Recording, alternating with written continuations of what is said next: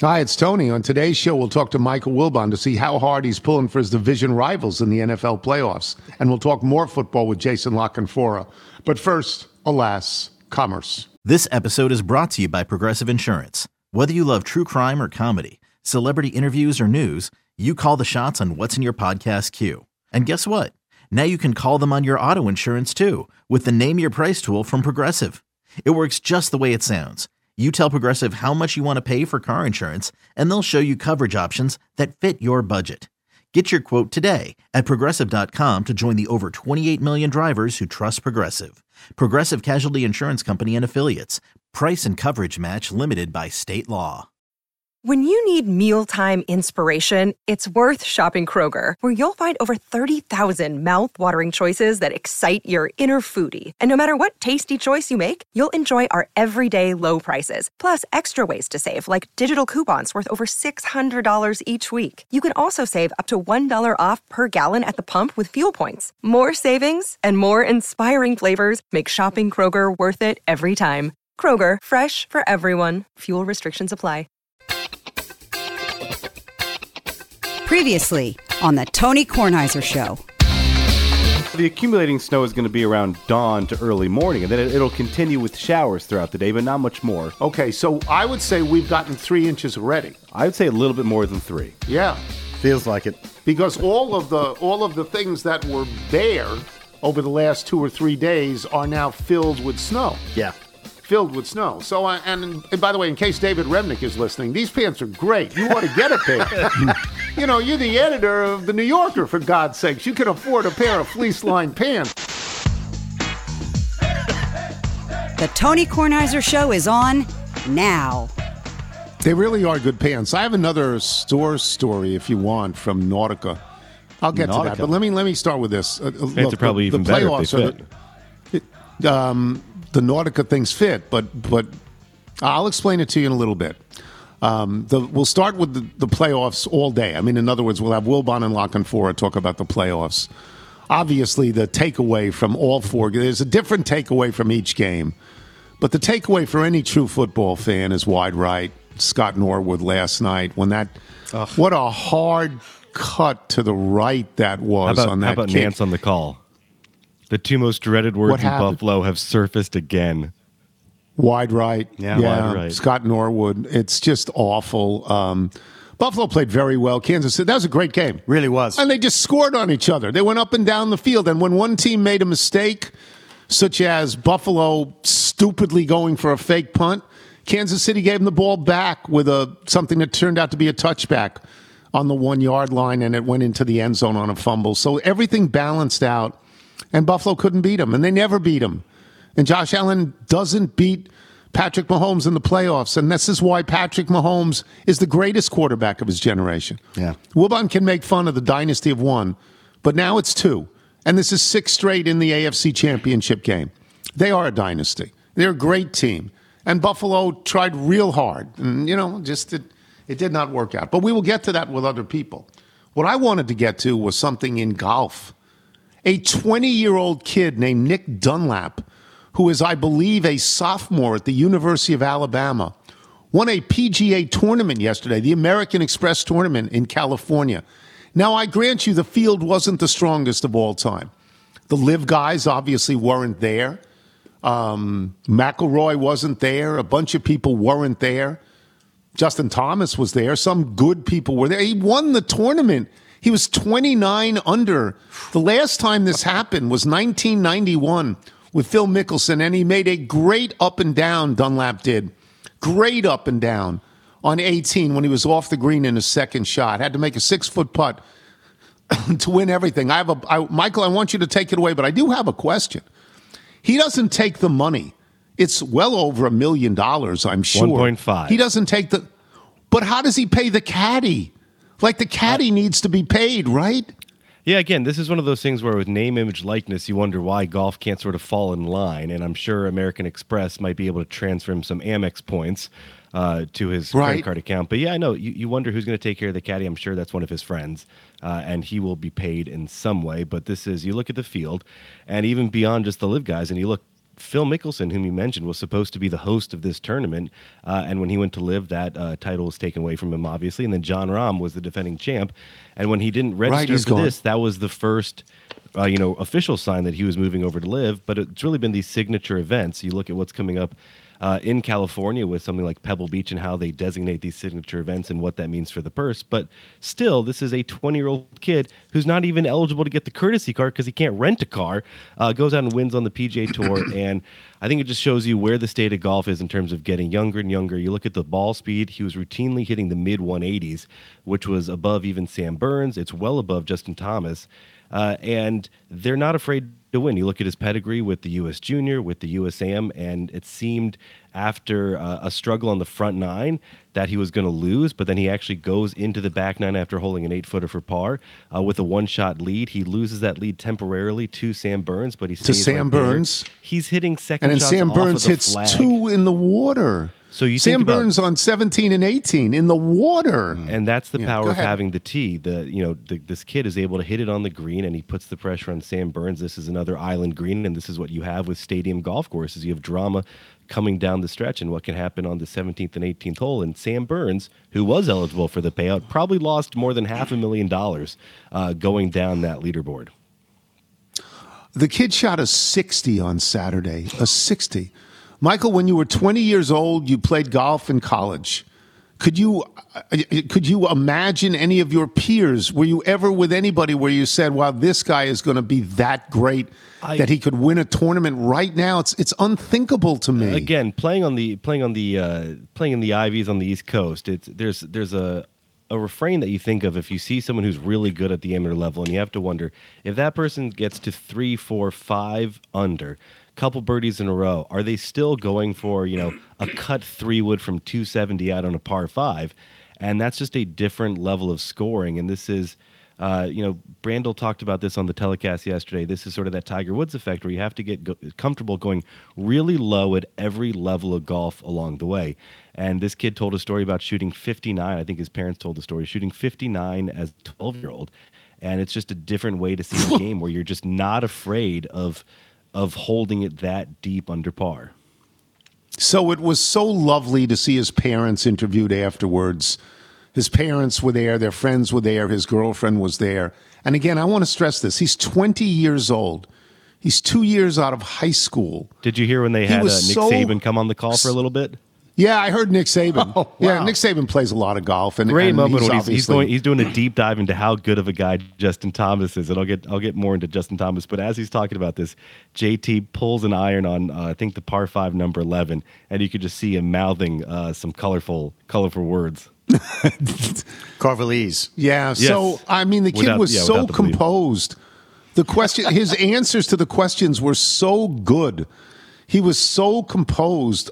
It was really remarkable to me. And again, this has happened, I think, 5 times in the last pretty cool to see him using years. That Billie Jean quote about pressure being a privilege throughout the entire weekend.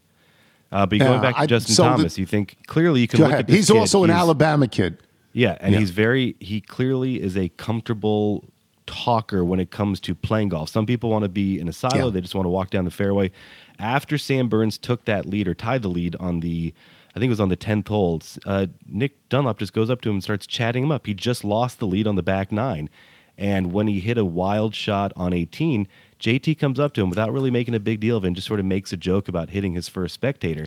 And that's the type of just small gesture that I think really put him at ease getting ready for that up and in with the greenside chip. I know you people are thinking, why are they talking about golf? Because this is an extraordinary thing.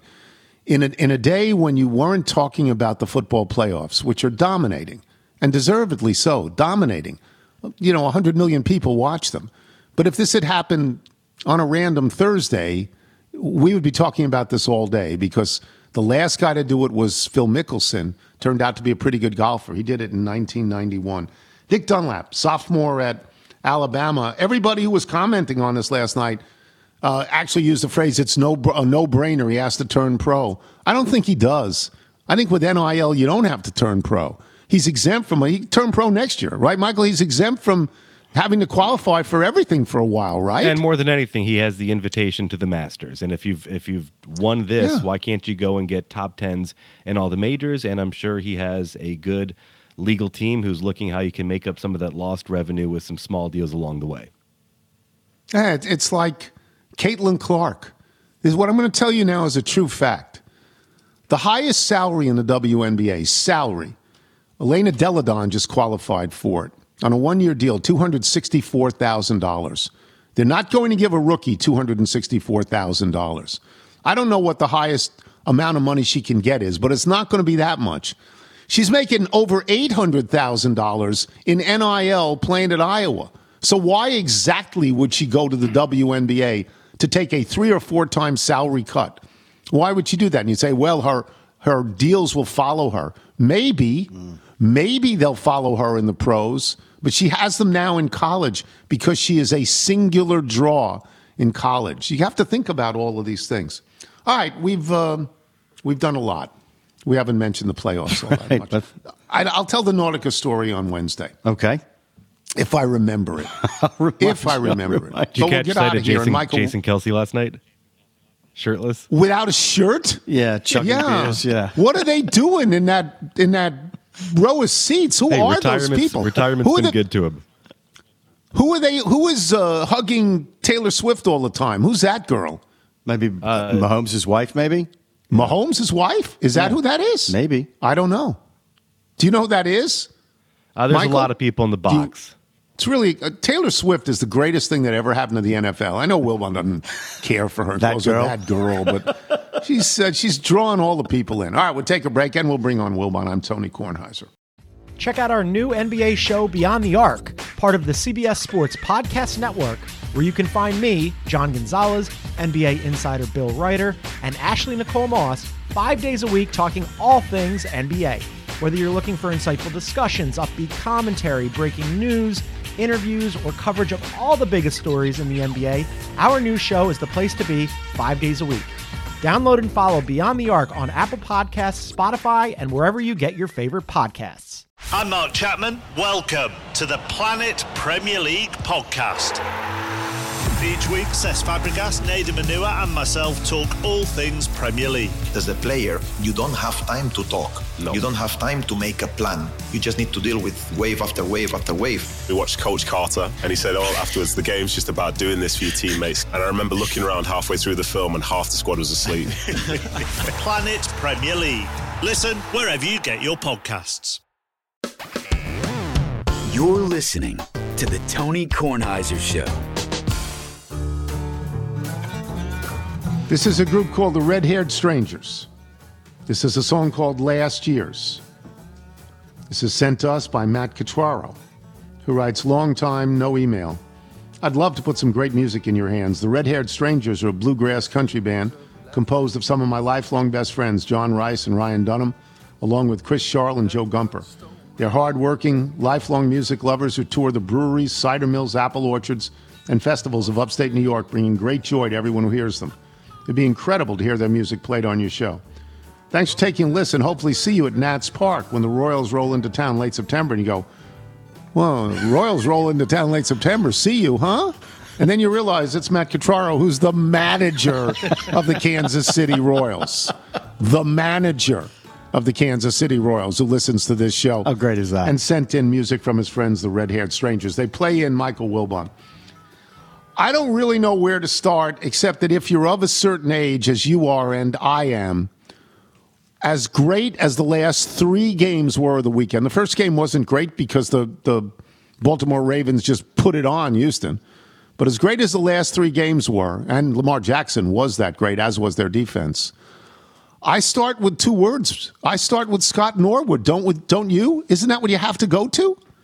Yeah, wide right again.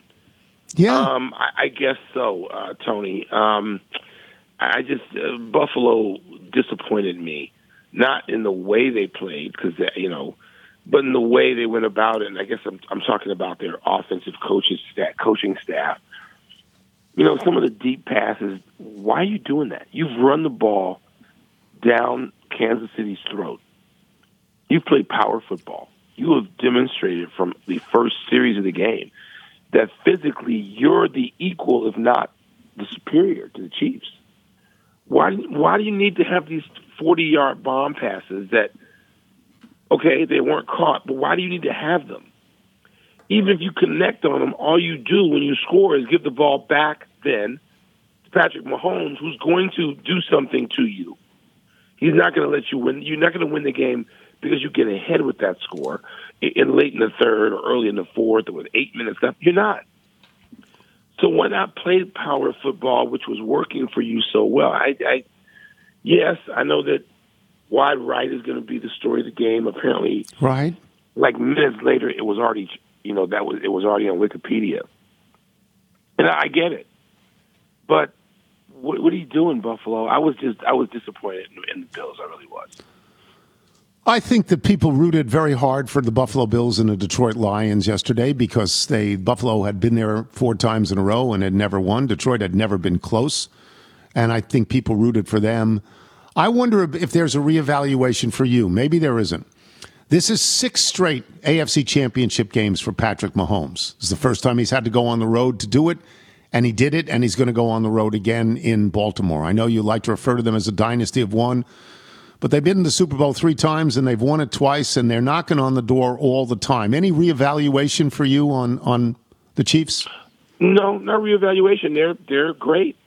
I mean, they're great. My whole thing is when it's won, it's won. It was when I was saying dynasty of one, it's because they'd won one. And that's you right. have a dynasty till it happens. I don't care about the forecasting of stuff. I really don't.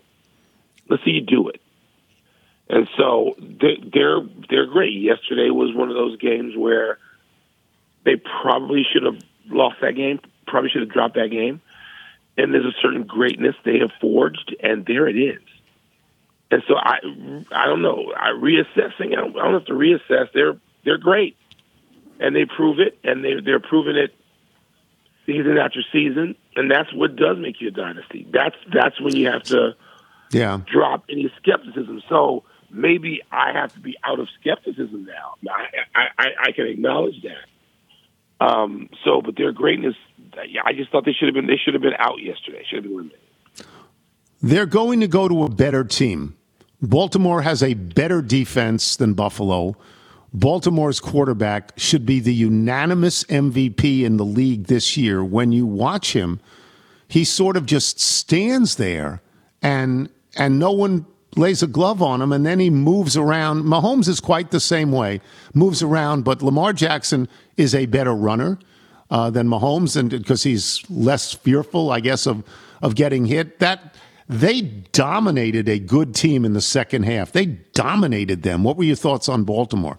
Yeah, I didn't pay attention much to that game. I had travel and some other stuff. It was like, okay. I'll see a bit. I'll see enough of that, and then I had to. It was like, okay, Baltimore is superior. They were, in all the ways it counted. And so, like you said when we started this, Tony, that was a game I couldn't pay much attention to anyway. And it was fine.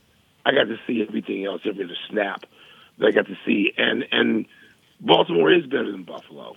But sometimes, it's not the parts that you're assessing that make the difference. And what Kansas City's been able to do, and the reason that they are great, not to drop any skepticism, is that they've been able to beat back whatever challenger is out there, no matter what it appears like that challenger has over them.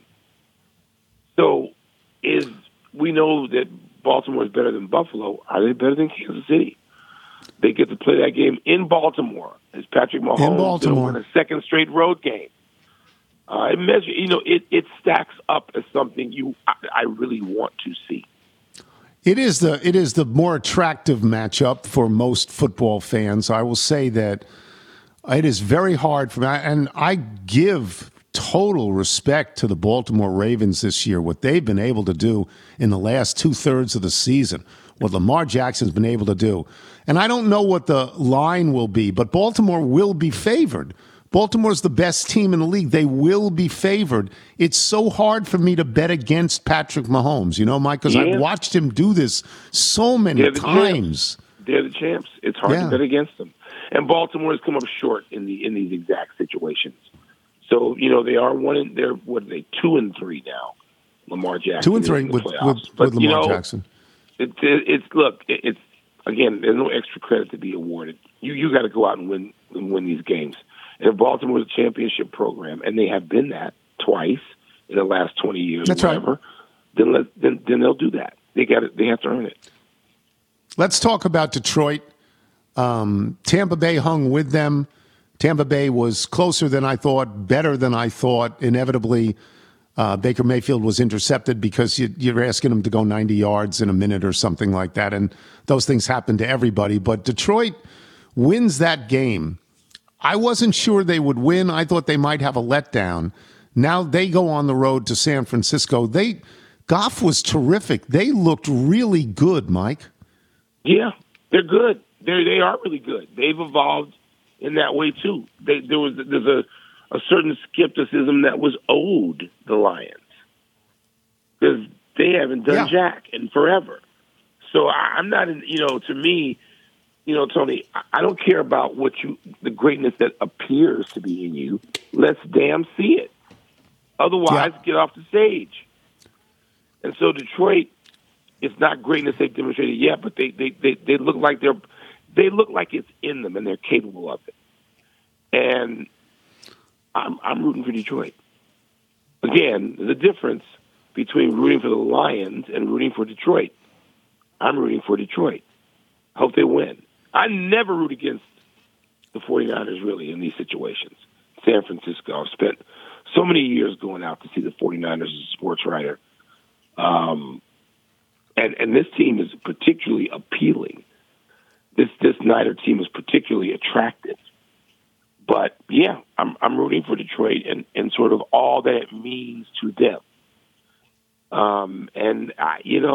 They seem to have it in them, Campbell, and I'm not as enamored of him as a lot of people are. But he's obviously a damn good coach. There's every reason to root for Goff and those players. And I'm much more familiar with them because I pay attention to the Lions, Tony, even when they're not any good, 6 or 7 times a year. And the last 2 years, I've paid attention to the Lions probably a total of 15 times, where I've watched full games with the Lions, not just red zone, full games. And so, they're, one of the teams that, it's like if you're a Washingtonian and you paid attention for years and years and years to the Giants, Eagles, and Cowboys. Sure. The Lions are that for me. One of those teams, obviously, the Vikings and Packers. So, yeah, I'm rooting for Detroit and all that means and hoping that they're, the Lions now, and not Detroit and the Lions, they're the Cubs. They're football's version of the Cubs. I understand what it means to have everything on the line, and you've never seen it in your life if you're there. So what they're going through and what they're experiencing means something to me. I actually thought Green Bay was better than San Francisco on Saturday. Yeah. And I picked San Francisco to be in the Super Bowl the first day of the year.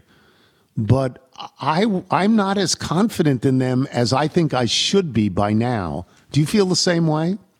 No, I think that Green Bay may just be better and may have been up to that moment. They seemed like it, except for that last pass. I mean, they should have won. Yeah. Green Bay should have won that game. I agree. Green Bay, to me, outplayed the 49ers in San Francisco. Yes. And I'm not focused on the shortcomings of the Niners, if there are that many. I'm looking at the Packers thinking, wow, these boys are pretty good. And I think Detroit, I think Detroit can win that game. I think they're on a mission. There's a crusade that you will find yourself on when the wording is never.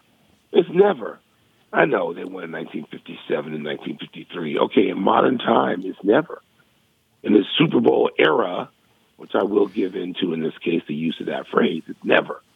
Well, it's over 50 games, and they've never been in it. The Browns and them have never been in it. They've never been in it.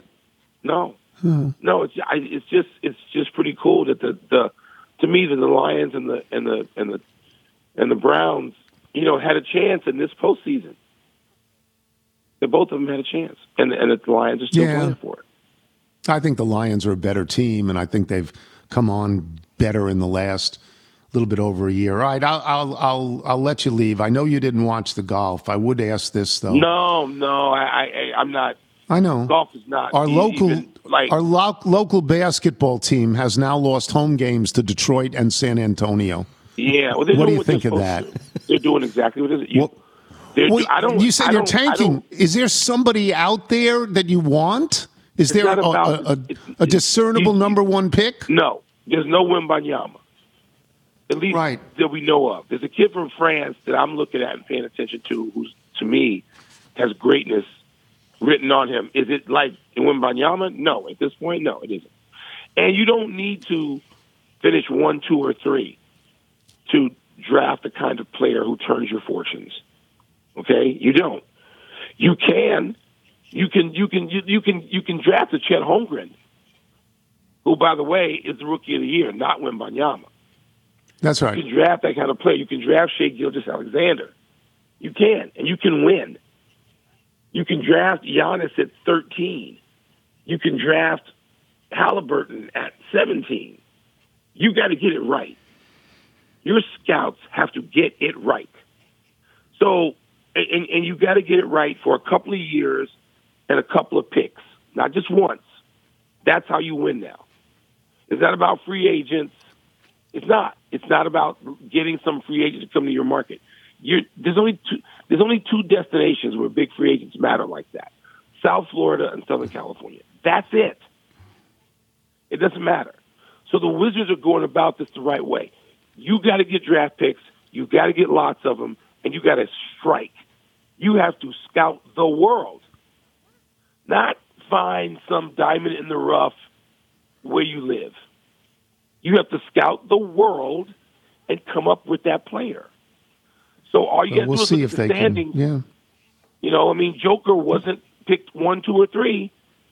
No, he wasn't. Nope. So you can. So that's over. That narrative is over.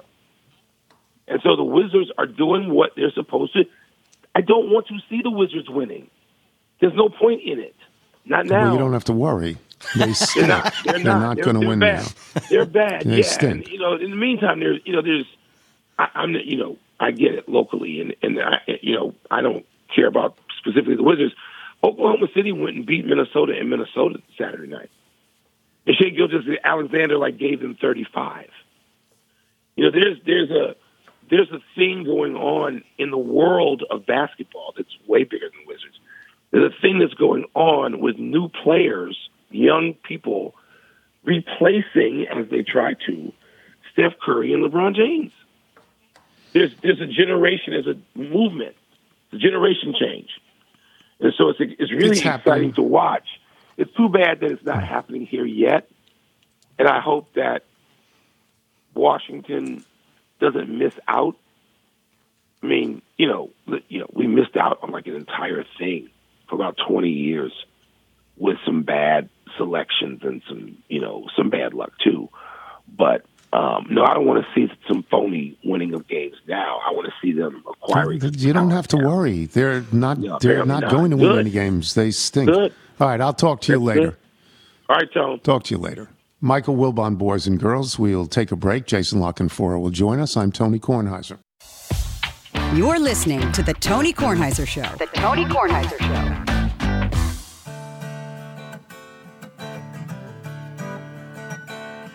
Once again, these are the Red-Haired Strangers. This is a song called Steady Rollin'. And as I said before, they are great friends with Matt Catraro. And if that name doesn't mean much to you, it's because you're not a fan of the Kansas City Royals, where he's the manager. He sent in this music, listens to the show, which is so pleasurable for us, but sent in music, which is wonderful, from the Red-Haired Strangers, guys he's known all his life. Michael, if people like the Red-Haired Strangers want to send in original music, how do they do it? Send us your music by emailing it to jingles@TonyKornheiserShow.com. And the Royals are visiting the Orioles for the second series of the year. Oh, okay. Maybe we could go up and see Matt. That would be nice. Jason La Canfora joins us now. We're joined by Odyssey NFL insider Jason La Canfora, host of the podcast In the Huddle, covering the entire NFL. We got 4 games. We can take them in the order that they were played because I think they got probably more dramatic as time went on. The first game was the Baltimore game, in which Baltimore had a fabulous offensive outburst in the second half and put the game away. And it became, honestly, no game at all halfway through the second half. There's 2 storylines, it seems to me, and you live in Baltimore. Lamar Jackson proving that whatever happened before in the playoffs is not viable now. Yeah. And the Baltimore defense allowing 3 offensive points the entire game. Take them in any order you want. Yeah. There's... I mean, Lamar Jackson has kind of dispelled narrative after narrative after narrative. If you've watched this with any semblance of an open mind, right? If you're not watching this with a jaundiced eye, if you're not watching this with some, just this sort of militaristic adherence to preconceived notions that you're never going to let go. If you have just watched this evolve, the young man continues to check every box and pass every test except for the ultimate test, which, again, it's kind of been the Tom Brady, Patrick Mahomes, a little bit of Ben Roethlisberger show for the last 25 years in the AFC. And we'll see, and Peyton Manning. And we'll see if he can pass it on Sunday at home in the first championship game in this town since 3 years before I was born. The defense, it's been record-setting. I mean, they're the first to lead the league in sacks, turnovers, and points allowed. They've got individually brilliant players at all 3 levels. And that was another game where their defensive tackle, Justin Madubuike, just seemed absolutely hell-bent on destruction. And he's going to have a little different challenge this week against, Creed Humphrey, maybe the best center in the AFC. That matchup will be interesting. It'll be wild. But, yes, they dispatched of a lesser team with authority in the second half. And they adjusted to the blitz. Lamar got rid of the ball quicker.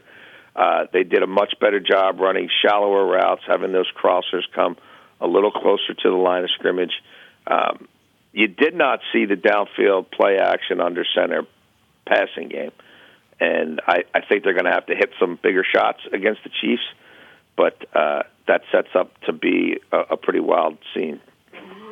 Absolutely. Absolutely. Let's go to the Green Bay scared San Francisco. Jordan Love has arrived as a quarterback in the same way C.J. Stroud has, but even to a greater degree, I would say. Matt LaFleur went on 4th down in the second quarter, didn't take the 3. They didn't get as many points in the red zone as they should have and could have. Was that the game to you? Yeah, they dropped 2 interceptions. One, Darnell Savage had an absolute walk-in pick 6. So Brock Purdy wasn't very good, and they didn't take enough advantage of that.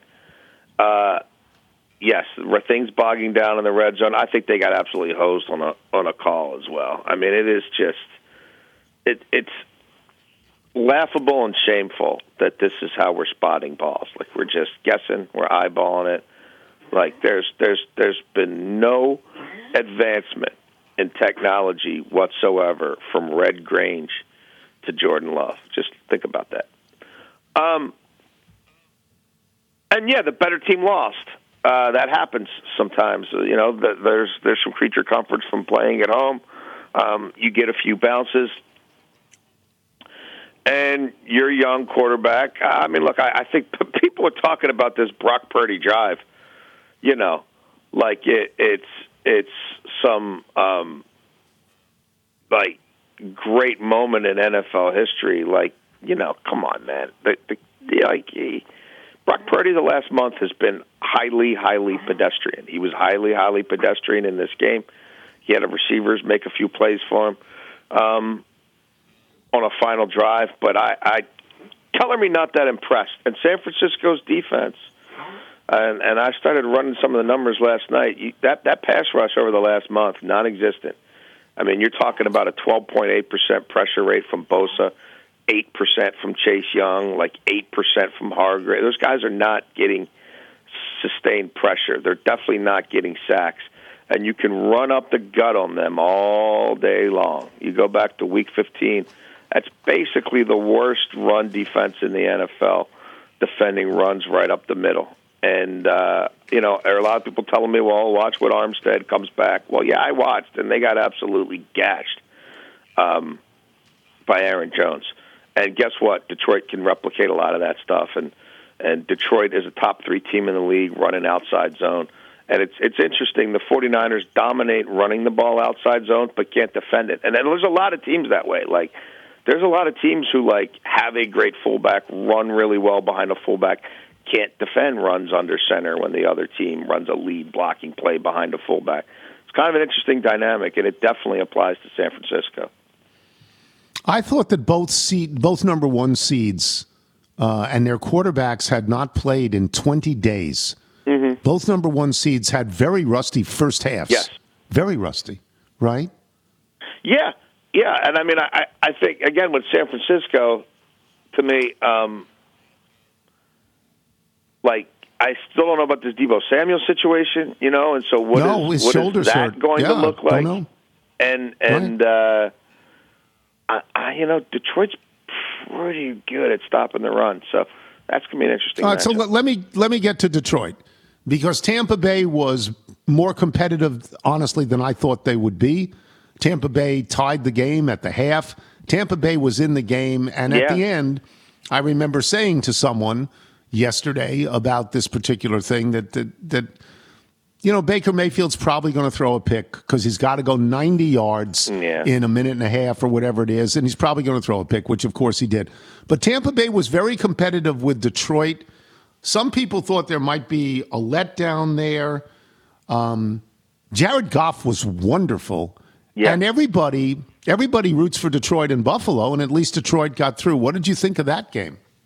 Yeah, I thought it was workmanlike. They were a little disjointed in the first half. I mean, it's rare that you see Amon-Ra St. Brown, have like 3 catches on 8 targets. Like, he's usually the timeshare's there, and so is the delivery. Like, he's a guy who, especially at home, catches like 80% of his targets. So, there were a few things that just were sort of off. He dropped some balls, which was out of character. I think they were surprised that they weren't getting, blitzed with abandon by Todd Bowles. He broke tendencies a little bit. I think it kind of threw their young offensive coordinator, Ben Johnson, off in the first half. But obviously they scored with consistency in the second half. And they got the run game going. They got explosion plays out of the run game. And when they get that, coupled with them being at home and the ability to sell play action off of that stuff, then you tend to get, a few more downfield shots. And they had a Baltimore second half. They had 3 straight drives that went in. They did. Yes, and they had some time. They had some explosion plays, and they had some time-consuming drives, and they forced Tampa to kind of play and scramble. Yeah, and to your point, the field position there on the final drive for Baker, that's a tough ask. Ideally, you want a lot of those balls going towards the sidelines. You want them outside the hash marks more than the middle of the field. But look, Baker battled, man, and Baker had a better season than I think anybody could have hoped for or expected. And the Bucs are going to have to try to find that sweet spot between, yes, we need to compensate him for what he's done, but also he's Baker Mayfield, and he's probably not the next guy we're winning a Super Bowl with. So, they're going to have to thread that needle in contract negotiations. Okay. And the Lions, to me, look, I don't know if we talked about it or not, but I definitely said and wrote that I felt like the Lions and the Rams were the 2 teams in the NFC that could go to Santa Clara and bully the 49ers into a loss. And we're going to find out because one of them got there. Let's talk about the last game, which was a great game. Buffalo and Kansas City was an absolutely great game. Buffalo made a stupid call late on a fake punt. Yeah. But Kansas City gave them the ball back with the touchback. So those things balanced out. That was a wonderful game. What are your thoughts? I mean, obviously, Scott Norwood's name comes up in everybody's mind, but what are your thoughts on that? Patrick Mahomes, this is 6 straight AFC championship games, and now they did it on the road. Did it on the road. It's crazy, and, they've also done it, in a year where it wasn't a magic carpet ride, where they didn't catch every break, where they had to fight a little bit and jostle for playoff seeding, and they've taken on water at times. They're not the efficiency monster on offense that they've been pretty much since Andy Reid and Patrick Mahomes started hanging out together. There still is an aura and a mystique with them. There's no two ways about it. Like, it's just there. It's in your conscience. It's in your subconscious. Like, as this game is playing out and we're in the fourth quarter, and you knew it would be close and late in the fourth quarter, and you're kind of watching the Bills negotiate this situation here where, we are at home. Do we play for 3, try to get it to overtime? If we are playing for 3, we got to be careful about leaving them too much time. Otherwise our 3 is just a precursor to their 3, which ends our season. And, by the way, our kicker's not that great. And so where is our sweet spot here? And what is, what's the proper calculus between getting a few shots and trying to win this thing outright with a touchdown, or at least make them score a touchdown to send us home? And also making sure we continue to matriculate the ball down the field to make this kick as inconsequential as possible from a distance standpoint. And that didn't, 44 is not 30, you know what I mean? It's not 35. That's right. And in that sort of weather, even with the wind going with them, the wind was clearly, even coming from behind them, still pulling that ball in a certain direction. And there were some yards they left on the table there, whether Josh Allen kept the ball himself or whether he dumped it underneath, and they were still okay from a timeout standpoint. So it's not like they had to just go sideline, sideline, sideline. I think there's certainly some things that they'd want to do a little differently.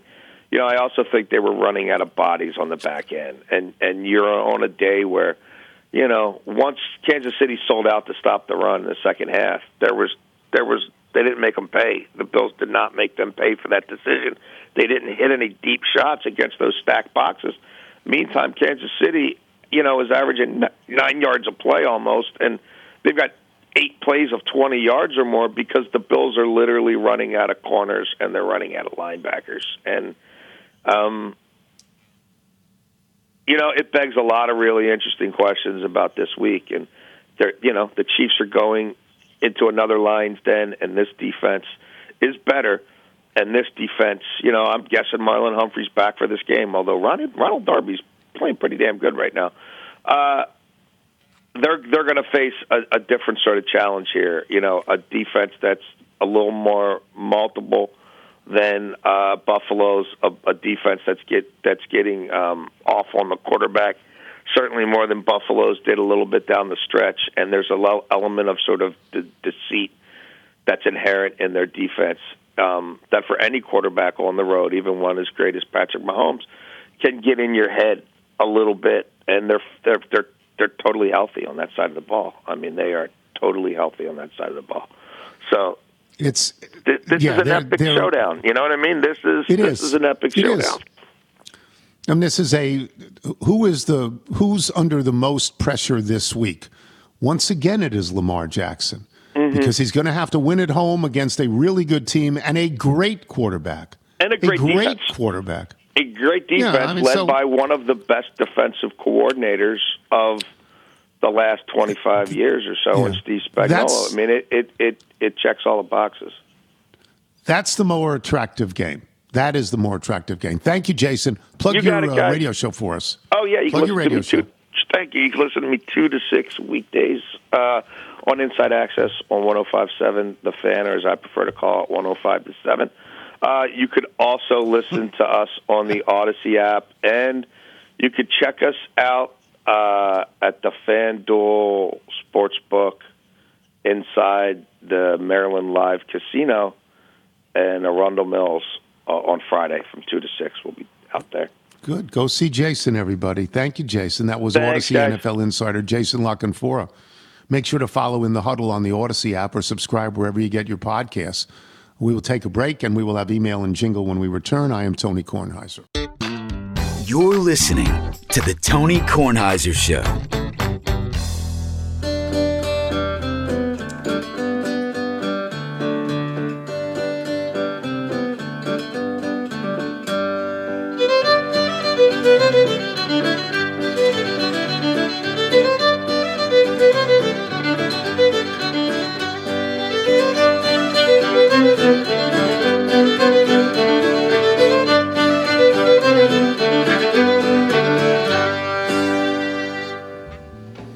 That's Ian Warrington, and that would be enough that he can play all those instruments, but he's also an emergency room doctor. So if you're at a Gaelic folk festival and something happens to you, you can go see Ian Warrington and he'll fix you up. Yes. And he'll tell you what you were listening to as well. Playing all 4 instruments, or however many instruments there were in that. Do you want to do the Bethesda Bagels ad? Yes, Bethesda Bagels. We love them. You will as well. Just go to BethesdaBagels.com for the location in the D.C. area nearest you. Then pop on in, and you'll be thrilled. That'll do it for us today. Before we get to the mailbag, let me just say, is she really going out with him? Well, there she is. Let's ask her.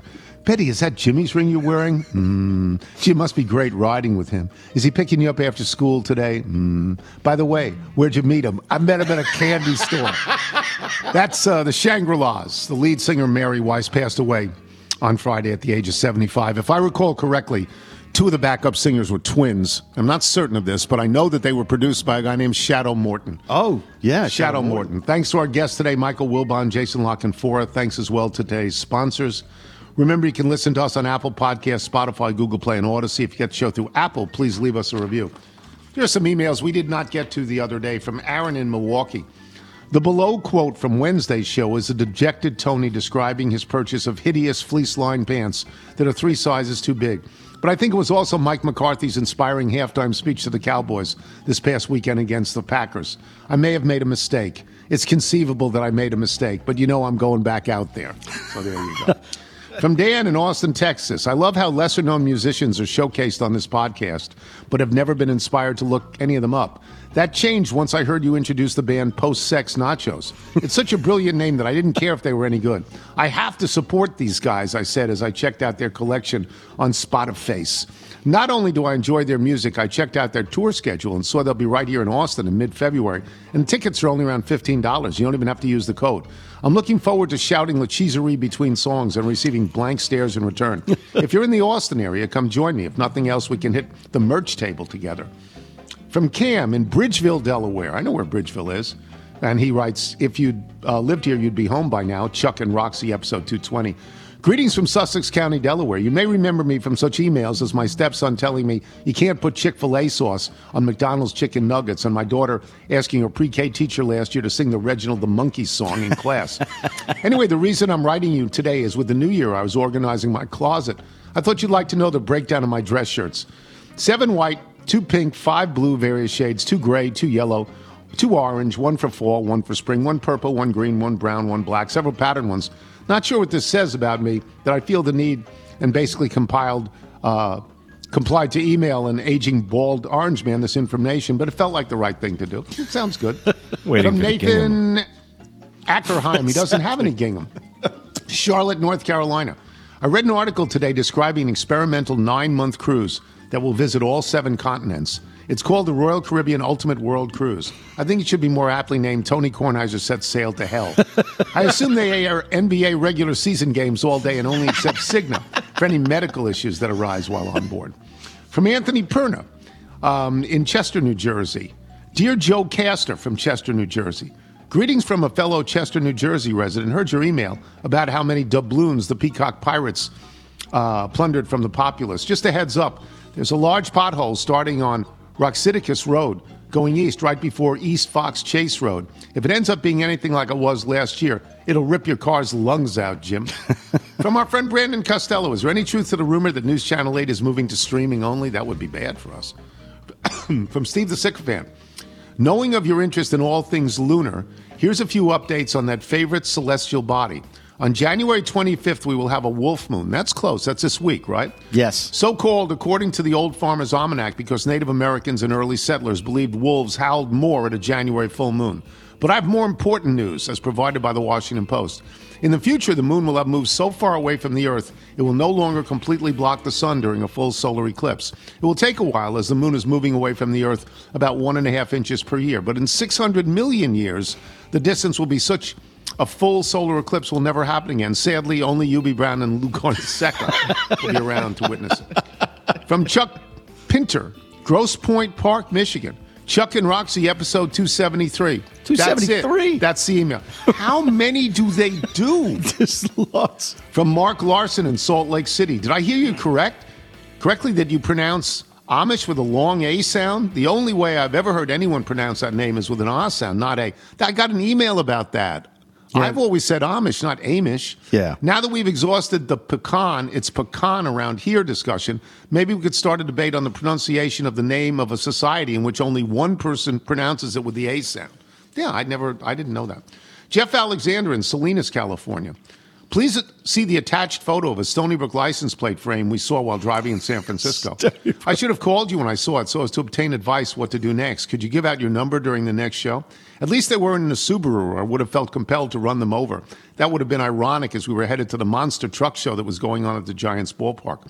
Photo credit to my wife, Alyssa, who didn't protest even once when I asked her to take the photo, despite rolling her eyes when I said with glee in my voice, Stony Brook, Tony hates them. Take a picture, quick. Oh, and please tell Zach in Buffalo and Evan in San Jose. Yeah, it's a California plate, and it says Seawolves at the bottom, Stony Brook. Brett Fisher in Portland, Oregon. I know that this season has not been kind to our favorite Simeon and his weekly football picks. However, with the playoffs, get ready for a real heater. Well, no, he didn't get a real heater. No. He went 0-4. Yeah. Yeah, he's out. He's done. The pipe. Yeah. Since he communicates primarily with Nigel through photos, please pass along the attached snapshots of Johnny Walker Blue and yours truly at his side in Edinburgh, Scotland, the birthplace of whiskey. It's a statue of Johnny Walker Blue. It's pretty cool. How about that? My hope is this can help Reginald focus over the upcoming weeks. No. Sadly, it's over for the monkey. But it's very nice from Brett Fisher in Portland, Oregon. By the way, I have the Shangri-La's update for you. Yeah. In fact, it was two pairs of sisters, Mary Weiss and her sister Betty Weiss, and then the twins, Marge Ganzer and Marianne Ganzer. And yes, twins. They were produced by Shaggy That's Morton. what I thought. I believe you had that. David DiNardo, longtime listener here in Arlington, Virginia. Your lyrics on Friday's pod reminded me of the fact that on multiple occasions, 6 or so, I paid cash money to see Animal House in person. Otis Day and the Nights were the inspiration for several parties during my years in the late 70s at Colgate University, about an hour north of Binghamton. Howard Feynman's. That's right, Howard Feynman's. I've attached a photo from one of Colgate's 2023 reunions. It's my friend Mark McCormick and Dwayne Jesse, the actor who portrayed Otis in the movie. In the 80s, Mr. Jesse acquired the rights and has toured as Otis Day. How about that, Michael? Leading to their date at Colgate last June. Glad to see he's still hitting it. How about that? That's hit it on the golf course, too, up there. Wow. Yeah. That was... Seven Oaks? That's Seven Oaks. It's a great golf course. It really is. That was Robert Trent Jones's second course designed, right? After... Or was it his first? No, I think Cornell was his first. Cornell was his first, and Seven Oaks, which is still beautiful. Wow. Is his second. One more, John in Herndon. I heard you Rosetta Stone read. You mentioned learning Spanish and 24 other language. It truly immerses you in many ways. You said you really learned to speak, listen, and think is the most important thing in that language. Can you learn to speak Carville or Monkey? Can you imagine thinking in Carville? If you're out on your bike tonight, everyone as always do wear white. Later, he gets the rebound, passes it to the man, shoots it, and boom goes the dynamite. Passes it to the man. That's accurate.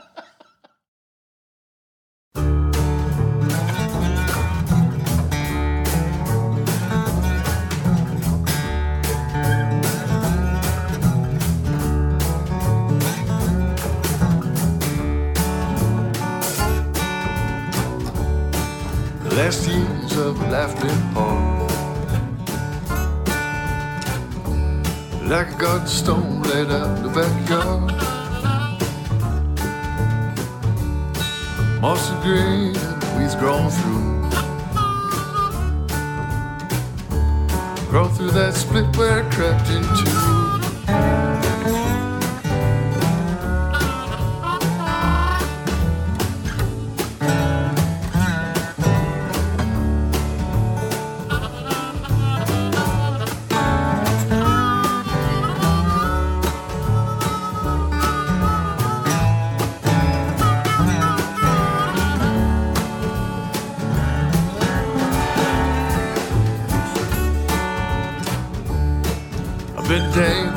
rock uphill.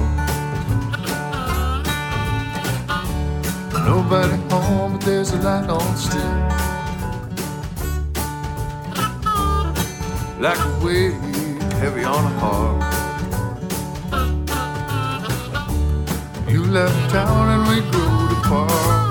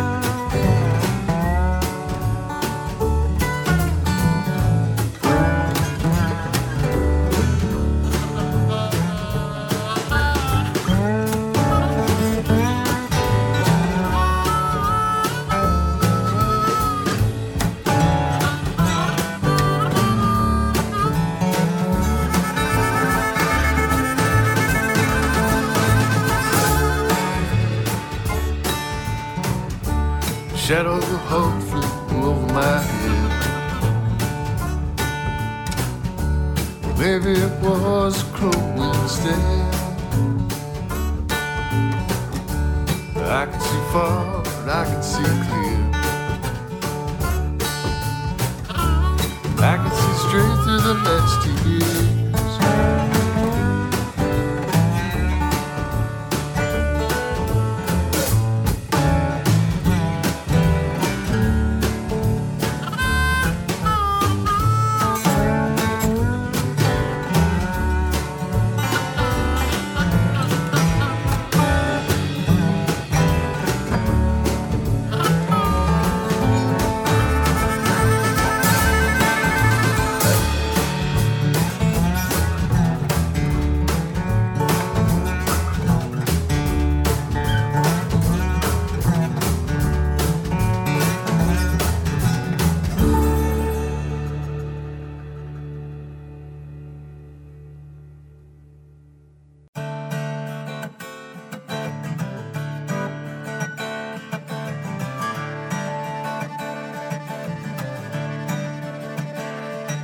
Well, lady said, me gotta take me high. I've been down too far, burnt by tongues of fire. She said, you'll be at the car, I'll be a tide. Wherever you go, you know I'll be right there beside. And we'll be steady rolling like a muddy water screw. She said, I'll provide. Steady rolling like the wheels of a train. Up one side, back down again.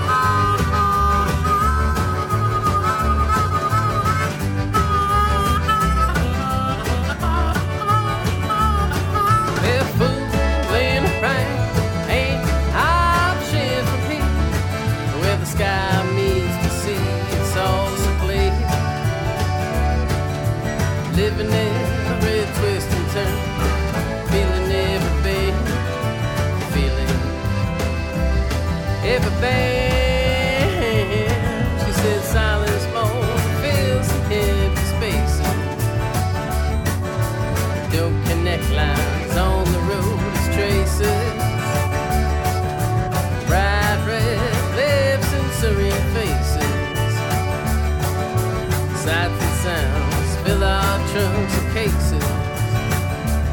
Yeah, we been steady rolling like a muddy water screw. She said, I'll provide the scenery of the tea. Now we've been steady rolling